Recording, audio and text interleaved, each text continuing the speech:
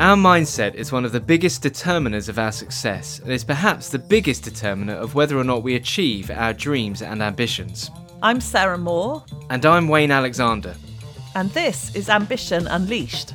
In each episode of this podcast, we're going to explore a different mindset shift to consider making if you want to identify and achieve your biggest, boldest, most breakthrough ambitions.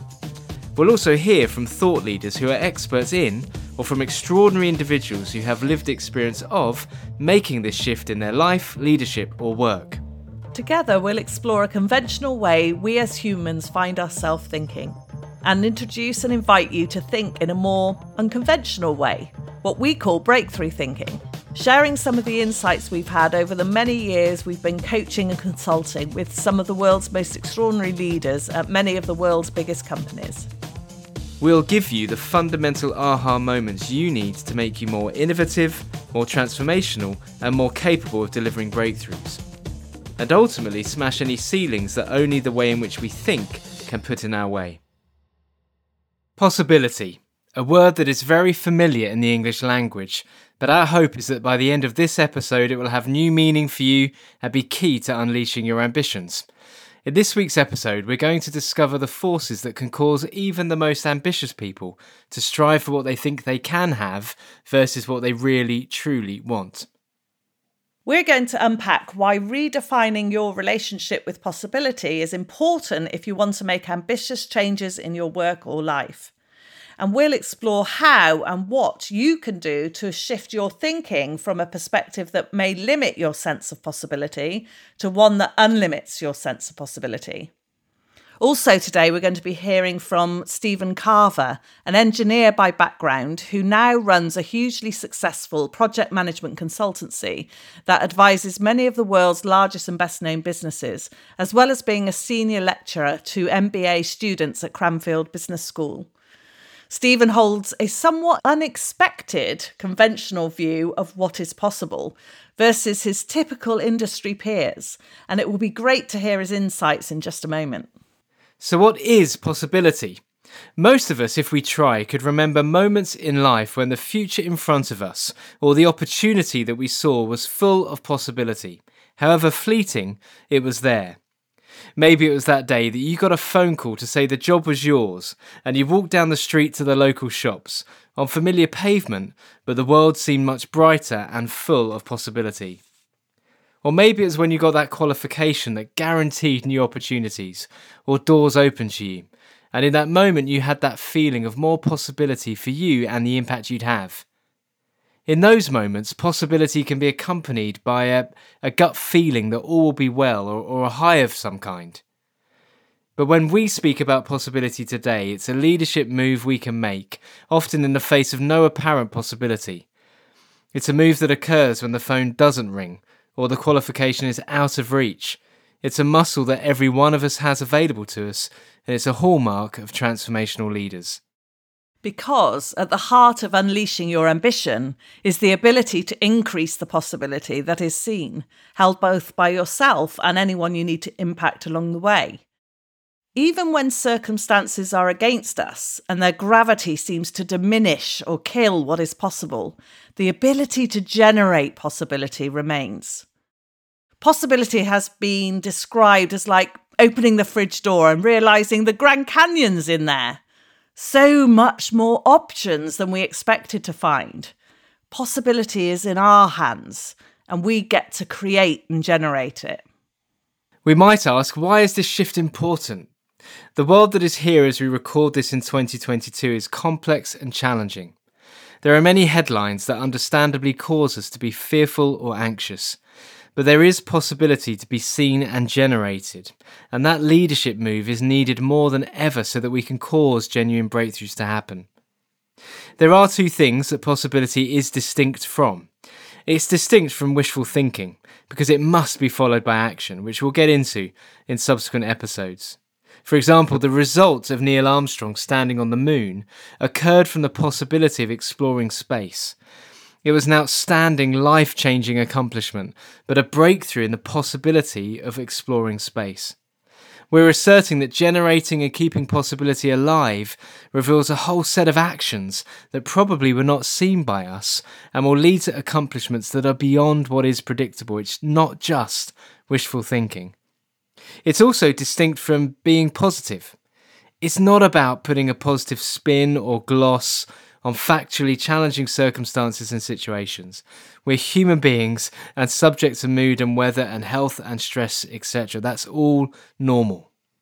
So let's get into today's interview. Stephen Carver is an extraordinary storyteller.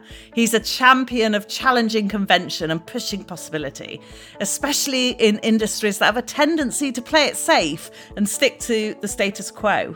We spoke to Stephen a few weeks ago. We started off by asking him about some of his earliest aha moments in his career that made him realise the importance of challenging what conventional wisdom tells us is impossible. I came out of university fairly conventional electronics engineer. By pure accident, I fell into the oil business, which at the time was saving the country as opposed to destroying the country. This is the late 1970s. Yes, I'm seriously old. And I remember working on several jobs with some of the big companies like Shell and BP. And it was all very process driven and you had to fill out the right forms at the right time. But then in 1985, I worked on a job which just turned it all on its head. To cut a long story quick, we had to build 3 gas platforms to save Christmas, would you believe? The UK was going to run out of gas. So the government said, can anyone build 3 gas platforms in 18 months from a blank sheet of paper? And the answer, of course, is absolutely no way. It takes 4 years. But I fell into a job that said, yep, we can do it. And it completely changed my way of thinking. Instead of being driven by procedures and protocol and governance, it was leadership, it was teamwork, it was creation. It's what we would call agile nowadays. And we did it with a day to spare, would you believe? And that completely changed my view.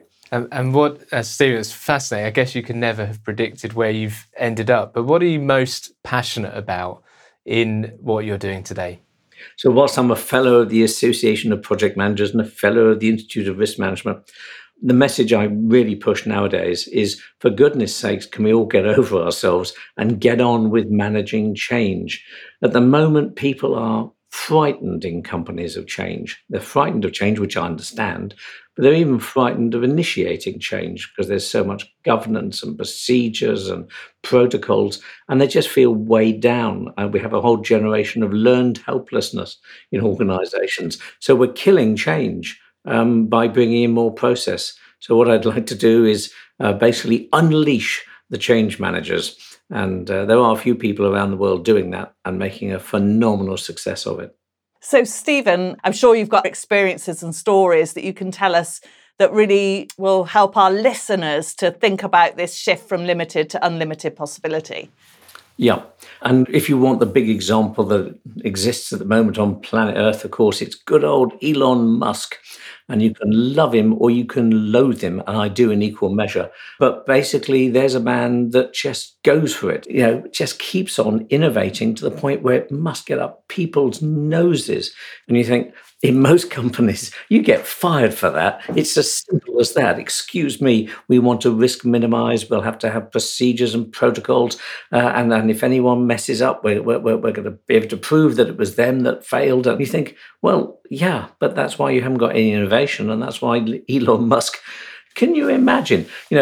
His initial story was he was a kid in the right place at the right time, made billions on PayPal. I'm not dissing it, but there were a lot of them out there. But then he said, I'm going to get into solar. And you can imagine the experts in solar power saying, okay, Elon, what do you know about solar power?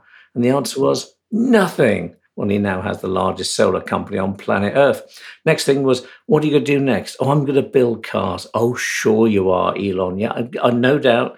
Young boy, you want to build sports cars? Oh, it's sports cars you want to build. Oh, electric as well. Oh, that's nice. What do you know about building cars then, Elon? Nothing. Well, Tesla is now the largest, most valued car company on planet Earth. And if you add up the 5 next down the list, the Fords, the Toyotas, add up their total capital, it still doesn't actually equal the value of Tesla. They must be thinking, how did this boy do this? And then when he said, I'm going to go into space. Now, even I'm an engineer. You don't mess with space. You get a single calculation wrong, everyone blows up, they die. And what do you know about space then, Elon? Nothing.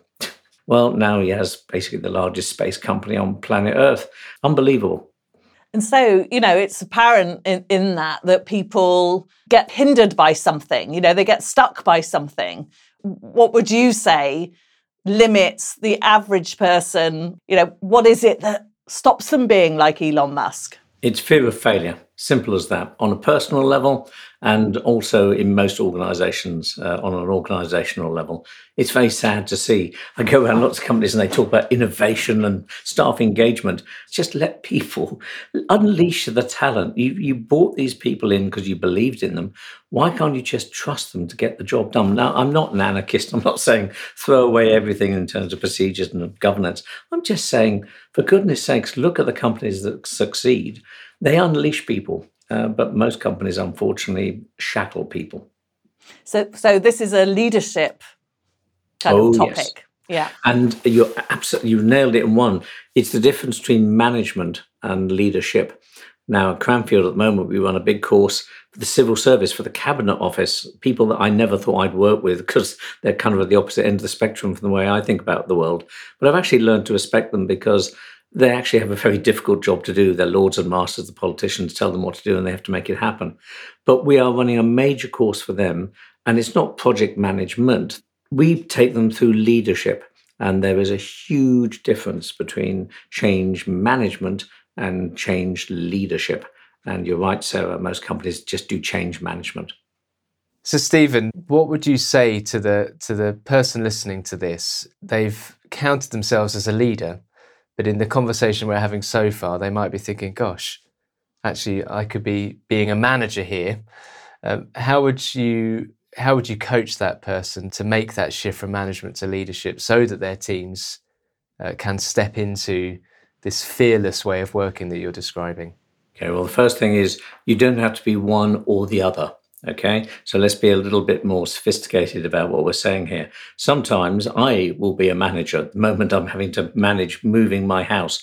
Most of it is management. It's literally putting things in boxes. If anything goes desperately wrong, then I'll have to be a leader. And certainly trying to get into the situation I'm now in of moving house, a lot of leadership was required. So it's situational. Let me give you an example. Do you remember the landing on the Hudson, the miracle on the Hudson? Do you remember Chesley B. Sullenberger III as he landed his A320 on the rivers that January? I can't bring myself to watch that film yet, Stephen, because I fly in planes too much. But yeah. Well, in that case, you are going to so love this. Okay, so let's have a look at flying.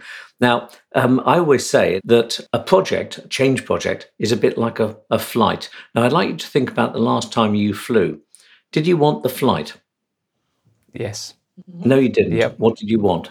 Oh, to get to the destination. Well done, Sarah. And it's all about people want the destination. They want to meet friends. They want to go home, whatever it is they're flying for. The flight itself is a pain in the backside. And I always say this to change managers. You're nothing but trouble. What they want is the benefits of your change, not the change process itself. That's nothing but expense, hassle, irritation. So let's use the flying example. Last time you flew, you got into a thin metal tube on 3 wheels, packed full of liquid high explosive, taken to the end of a runway, accelerated up to 120 Yeah, I'm sweating. Yep. Thrown into the air, accelerated up to 550 miles an hour, up to 10,000 meters above the surface of planet Earth, thrown towards another piece of concrete, God knows where, deaccelerated from 550 miles an hour down to 0. And you probably said, no, British Airways, we're 3 minutes late. Last time you flew, what was the name of the pilot? No idea. Good point. No idea. Did you thank the pilot? Did you even check there was a pilot on board? You see, they did a great job. They did management. They took you from where you are to where you want to be. And it was very dull. Do you want exciting flights? No. You just want to have your gin and tonic or whatever and arrive on time. So that's a conventional change management You process. obviously fly in a different class to me, Stephen, with your gin and tonic. Hey, please, I spent most of my life in British Airways planes. I'm pleased to say I'm not anymore, but that's not British Airways. It's just I'm fed up with flying. But if we take the Hudson landing, there he was doing everything by the book, and he'd been trained, and there's checklists, and there's governance, and there's protocol, and quite right too. But then, of course, something happened, and he stepped up from being a manager pilot to a leader pilot. And there's a wonderful YouTube video worth watching, about 20 minutes. And he said the first thing that happened, because the birds basically hit the aircraft, got sucked into the engine, and stopped both engines. Statistically impossible, by the way. It's trillions to one that this could happen. So he now found himself in an aeroplane packed full of liquid high explosive, very rapidly falling towards the ground. And the ground was Manhattan. Now, everyone admits that if he'd followed the procedures exactly and the protocols and the governance, everyone would have died because there wasn't time to do it all by the book. So he had to step up to be a leader. When you watch the video, he went through the normal transition, which is, this can't be happening. This can't be happening to me. This isn't fair. I have too much to do. I can't do this. I'm going to die. He said that took about 10 seconds. He said that's normal physiology, that's your adrenaline. And then he had to say, well, what can I do in this situation? And what he then brought to bear was basically 30 years of experience of pushing planes to their limits, because he used to be a fighter pilot. And all of those 30 years were distilled into the next 208 seconds. And he did everything right. But if you watch the movie, which you should, as you can probably tell by this story, they tried to blame him for everything that happened. They tried to nail him. And the same happens on projects, by the way. If people move to leadership, if it all goes well, even then they'll say you didn't follow the books exactly. And you think, well, I hadn't got time. I had to make leadership decisions. So a lot of people in a lot of companies, even when they move into leadership, project leadership, change leadership mode, they just don't get rewarded. In fact, again, they just get blamed. It's pretty clear that the pilot had an intrinsic motivation there, but what you're drawing out is actually the leader having an outcome or something that they want to see happen, even if it risks, the criticism or the naysayers around them. So there's something intrinsic. Because that's the other thing. Most people are too scared, and I understand it. In most companies, that everyone wants to hang on to their jobs because of mortgage, kids, whatever. And so if you break the rules in any way, you're more likely to get shoveled out. Or if you're trouble, you're going to get shoveled out. And so to actually create an environment where people are willing to take the risks is really quite a hard thing to do. So, yeah, he had an intrinsic, as you said, motivation, which was to live for the next 5 minutes. But I would say that probably wasn't his key motivation. What happened was he was determined to get the plane down safely, because that was his job. Yeah. And Stephen, you described in that story the moment where they would have shifted to, right, what can I do? And I think, we often talk about transformation, if you like, or possibility change. It can be generated by a catastrophe where most people might switch from limited possibility to unlimited, which is okay, what can I do? But there's also generated, and that's where Elon Musk is self-generating this paradigm, if you like, of unlimited possibility and smashing the conventions. Where have you seen that cultivated within groups of people, and how? So the first thing I've got to say is, and it ties back to what we talked about earlier, you have to be passionate about the change. Ghastly word, passion. I really hate it, but there you are. Elon Musk, do you know what his passion is? Do you know what drives him? Everything he does? No. 3 words: get to Mars. That's it. That's his whole life. That's all he wants. How's he going to do it? He needs money. How do I get money? I'll do solar. Fine, he does solar. How can I make more money? I'll do cars. I'll do cars. And then he finally moved into SpaceX. But even SpaceX, as you know, he's now building the world's largest telecommunication system called Starlink. And again, why did he do it? So that he can earn lots of money. He aims to get 1% of the total internet traffic within the next few years. And as he said, that would make me $1 trillion a year. And that's just about going to get us to Mars. And you think, so everything in your life is just to get to Mars? And the answer is, yeah. Now, most people haven't got a vision like that. Their vision is to get to the end of the week without getting fired, which isn't really a vision, that's just survival. And unfortunately, companies encourage it. The other thing I'd say is that he doesn't care about failure. He bet his entire company a few years ago down to the last cent and almost lost it. They reckon he was days away from total global bankruptcy. And he was asked about it afterwards, and he said, I didn't really worry too much because if it had all gone bust, I would have just built a new company. Now, most people don't think like that. And people say, well, it's all right for him. But it was his own personal money. He would have been personally bankrupt as well. So he's willing to put it all on the line. Most people won't. And that's why I guess he's a great leader. He would encourage others to actually join him on that journey, and he'll take the pain if it all fails. But again, in most companies, most people are bothered about continuity. They're bothered about control. They want to know they're going to get paid at the end of the month. And so being charismatic and being a leader and doing real change really is incompatible with those things. When I was a kid, Stephen, if you mentioned the word space, I would have said NASA. I think if you said to children today space, I wonder what they'd say, whether they'd say SpaceX or Elon Musk.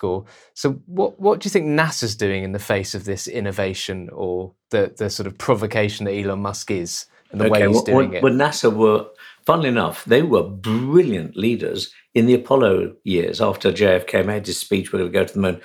They then did everything Elon Musk did, which was basically chuck all the conventional systems in the bin, get in lots and lots of very young people, average age 24, onto the Apollo mission. And they'd been given an insane deadline by JFK, do it by the end of this decade. Lunacy. Impossible. It should take 20 years. They had to do it in 8. And they did it. But interestingly enough, once they'd done it, because they didn't have a vision that moved them on, they then became very moribund. NASA, a guy called Gene Kranz, if you've ever watched Apollo 13, he's the mission controller. He's a real guy, film. amazing character. When he retired, he made this speech. I've got it here, so I'll read it word for word. NASA has now become just another federal bureaucracy, beset by competing agendas and unable to establish discipline within its own structure. Although NASA has an amazing array of technology and the most talented workforce in history, it lacks top-level vision. After the shuttle accidents, NASA began its retreat from the inherent risks of space exploration, and during the last decade, its retreat has turned into a rout. Now, that's from, the great hero of NASA, not dissing his organization, but just saying, no vision. And if you have no vision, then basically, you become a federal bureaucracy. And so a lot of kids don't want to go and work for, quote, a federal bureaucracy. And that's why Elon Musk basically hoovered up all the smart kids coming out of university, because he said, come and join me. And there are no guarantees, but I have vision. We're going to Mars. And apparently, lots of them, they joined SpaceX and they kind of burn themselves out a couple of years having a hell of a good time, but then say, hey, dude, I'm going to go off, surfing for 2 years. And it's like, yeah, hey, dude, go for it. This whole idea of progression through the company isn't conventional at all. People just come in, have a ball, make a change, and then go away and rest a bit. Or possibly come back, possibly not. This is not a business model that most of my clients, conventional clients, are interested in. They want to see career progression and staff retention figures and all those sorts of things. They want control. Yeah, so Stephen, what I'm taking from what you're saying is that limited possibility is solely around this fear for failure, survival, protecting yourself, getting your paycheck at the end of the day, and doing what's needed. And you're saying to counter that, the antidote to this is actually true leadership and have everyone buy into, or be passionate about a vision that's actually big enough for them to give up the game of survival, protecting themselves. Then that goes a long way to teams, groups of people, being able to create unlimited possibility. Would you agree? I would agree 100%, Sarah. I really would. But how do you do that? And it's only by example. Goethe, a great German philosopher, he said, you have to take the first step. Even if you haven't got all the details, take the first step, because boldness has power and genius in it. And I would say that that's what more people have to do. Well, I was interested in your link with the Institute of Risk Management. This must be a fundamental paradox for you in your two worlds. Well, yes, and it's interesting when you talk to the really good people in the Institute of Risk Management, they understand this. And in fact, a lot of them say, oh God, in many ways we've created a monster, because it's all about don't take risks. And of course, the answer is no, take risks. But it's how you manage the risk. As Erica Jong once said in one of her novels, the trouble is if you don't risk anything, you risk even more. And I would agree with that. Most companies they minimize risk instead of trying to maximize the creative side of risk. And the Institute of Risk Management keep on saying this, but no one listens. They say, no, you're all about minimizing risk. No, we're not. It's all about taking advantage of risk in a positive way. So, Stephen, I know we've got a couple of minutes left of your time. So, Steve, we're going to ask all of our guests this. What breakthroughs do you know of currently that's not your own about a person, business or non-profit that's giving you excitement or hope at the moment? Okay, I'm working with a pharmaceutical company, and they found a way of scaffolding people's spines, a way of strengthening people's spines. And it's just a tremendous thing. It's a leap of faith, and it could revolutionize the world. And I see phenomenal leadership there. But each time we try and move the organization on, there are a lot of people who are scared and say, this could all go terribly wrong. You think, yes, it could. We could lose the company. But let's do it, because it will transform the lives of millions of people around the world. So, Wayne, you can really see how this possibility is the foundation and why we're starting with that shift in this podcast. It's a really interesting conversation we had with Stephen about this. Yeah, what a brilliant storyteller. I bet his students really enjoy his lectures. Absolutely. He brings it to life, doesn't he?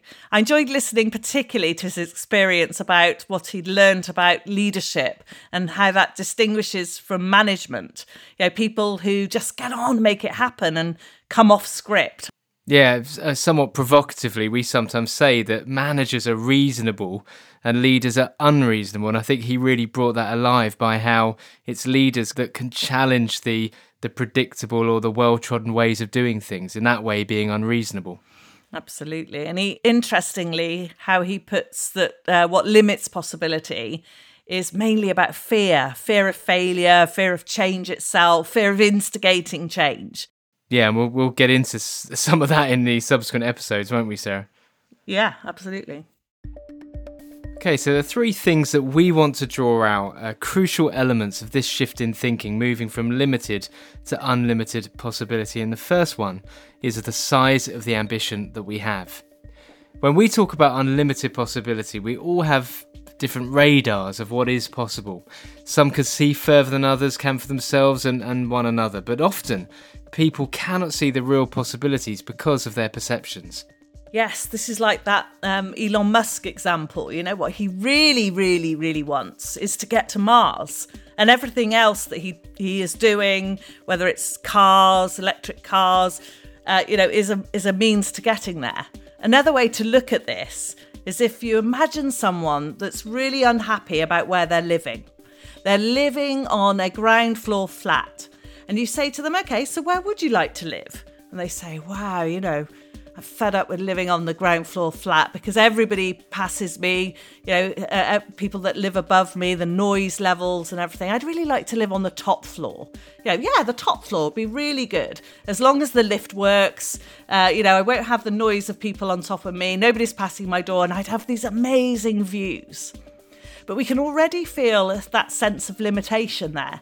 So we press a little bit further and we ask, okay, but, is that what you really want? Is that really where you want to live? No, don't think this is really where I want to live. I'd like to be in a village. Those older, lovely houses with the old stonework and all the old features and all that sort of stuff.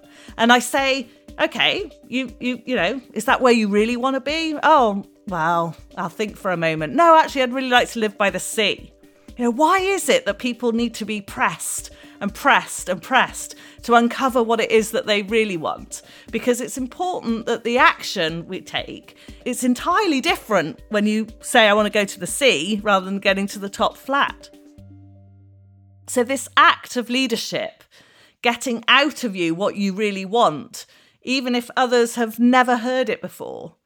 If you can't see it, you can't act on it. And also, I would add, if you can't say it, you can't act in it. The way we think as humans isn't always fertile ground for possibility, because what we see as being possible is constrained by our past, our assumptions about what is true or not, and our predictions about the future. The mischief here is that the same dynamic has got us to where we are today, and therefore much of it has been helpful in some way or another.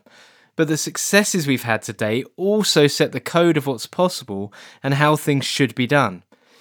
The little voices, those inside our heads, are unbelievably strong in determining what possibility we see, the actions available for us to take, and how we judge the situation or person. And it happens in an instant through that voice that we have in our heads. And we do this. We all do this. It's like a judging machine operating all the time about ourselves, our circumstances and others that impact the size of ambition and the possibility that we see. An example of this is as people thinking around their careers, stepping logically a well-trodden career path based on the norm or decisions they've made about what is possible for them or not possible. But if you ask them, what do you really want? What are you really good at? What impact do you really want to make? They'll maybe answer something entirely different, along with quickly a story about why they can't do that or why that role is out of reach, the possibility being out there, unattainable. Where the existing mindset might be deciding, well, I'm just not old enough, I'm not experiencing that yet, I don't have enough credibility yet, etc. Most people think leader is a job title. The second point I want to draw out is that true leaders are those that generate possibility and ambition. Possibility can come from two sources. One from a crisis or circumstance like the pandemic, a financial crisis, an illness, a budget reduction. Or possibility can be generated as an act of leadership, invented, dreamt from within, creating results that we previously might have felt impossible. Creating the results we want because we say so. Yeah, it's our vision, off script, off protocol. Like JFK wanted a man on the moon within 8 years, despite this conventionally being agreed that it will take 20 years. Again, what do we really want? I was with someone just last week with a new role, leading an important strategic priority. When I asked him, what impact do you really want to make with this? He replied, yes, I need to think about that. I need to go away and think about it. But I pressed him and I could feel him in that possibility space with no limits. And 2 or 3 really authentic breakthrough ideas came out that didn't exist before. And I felt his leadership in that moment. That's brilliant, Sarah. Brilliant example. It's vital that we can generate possibility and vision, because without it, we are likely to be constrained, or we just simply won't take the quickest route. I think there are 2 schools of thought here. One that says to get bolder results, we change the current set of circumstances or change the existing processes and structures, which is very likely to cause what we might say as predictable results or incremental gains. Our view is that genuine transformation is enabled by creating a whole different possibility, a different vision, through declarations of the future which actually alters who we are being. It's like we're on a different playing field, and the chance for results that we didn't think were possible because a whole new set of actions and options show up. Most of us don't take the time out for this reimagining, we just kind of keep working at it. Oh, I've got a great example of that, Wayne, with an organisation that had several partners to meet their travel needs, but they still weren't happy with the existing partner that they had.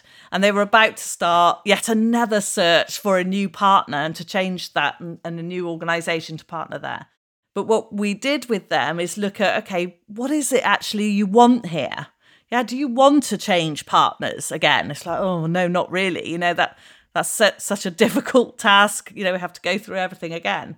I said, okay, so what is it you really want? And they said, a partnership, where we're working together, The quality is great, the problems are solved quickly, and they started to describe, what a partnership looks like. And when you take action from there, what they did then was actually have some very straight conversations, relationship management, all that good stuff. But, they wouldn't have done that. They wouldn't have helped the partner grow. They would have just, swapped them out for another partner, which I think describes, the point you were making. Yeah, leadership will always require both.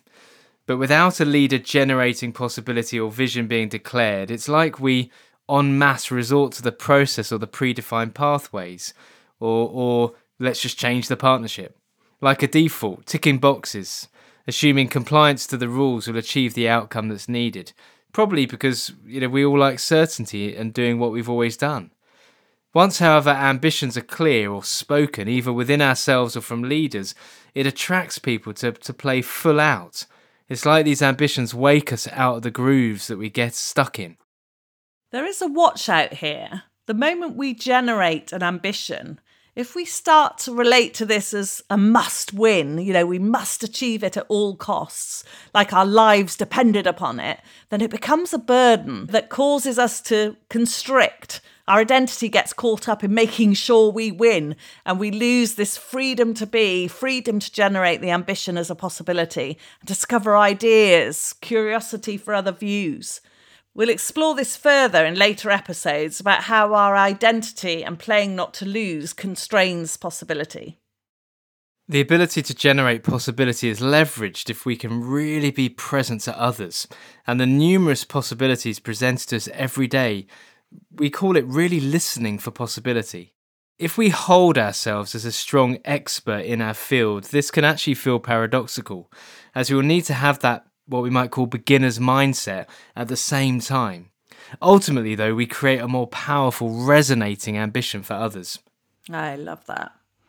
Also, we don't want to limit our ambitions to what we already know how to do, which probably leads us to the third point. We want to draw out what it is that stops people role modelling this type of leadership we're talking about, that fear of failure and taking risks. There is a distinct shift here in our relationship to fear and risk. With clear ambitions, we would say that breakthrough thinking is what naturally arises. Risks become something to take advantage of.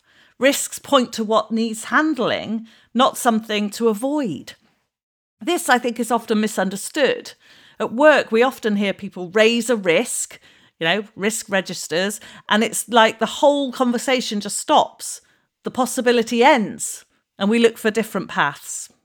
It is perfectly normal to have those little voices of doubts and fears, especially when we consider these types of bold ambitions, what it is we really, really want. They're almost like a sign that we're in the good territory, that fear of failing, that we'll be held accountable for something. Why did we go off script? Why did we start making it up in order to reach a vision? But I think Stephen reminded us this is exactly what leadership is. Dropping the well-worn script, deviating from the process, the conventional, the thing that got us results in the past. I think he said leadership is just get on and do it.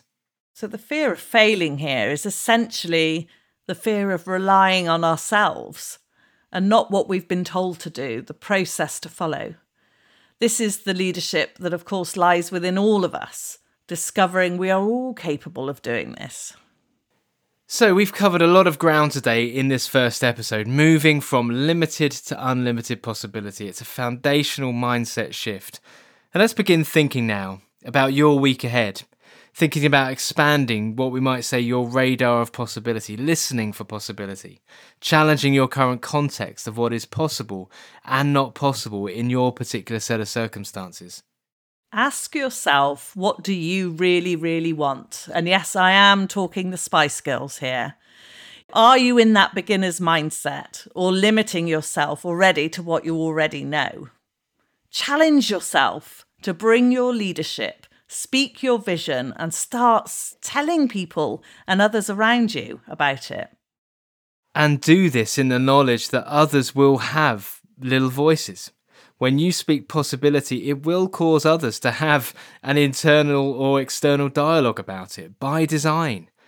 Our job as leaders is to stay non-reactive and help people to navigate their little voices through to maybe seeing the possibility you see, perhaps for the first time, by surfacing the assumptions that are present, the beliefs, the myths, and together creating a new picture of what's possible.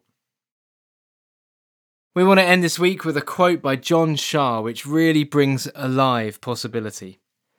The future is not some place we're going, but one we're creating. The paths to it are not found but made, and the activity of making them changes both the maker and the destination. Well, Sarah, that was fun. Episode done. I think we can get used to this. I'm learning a lot already.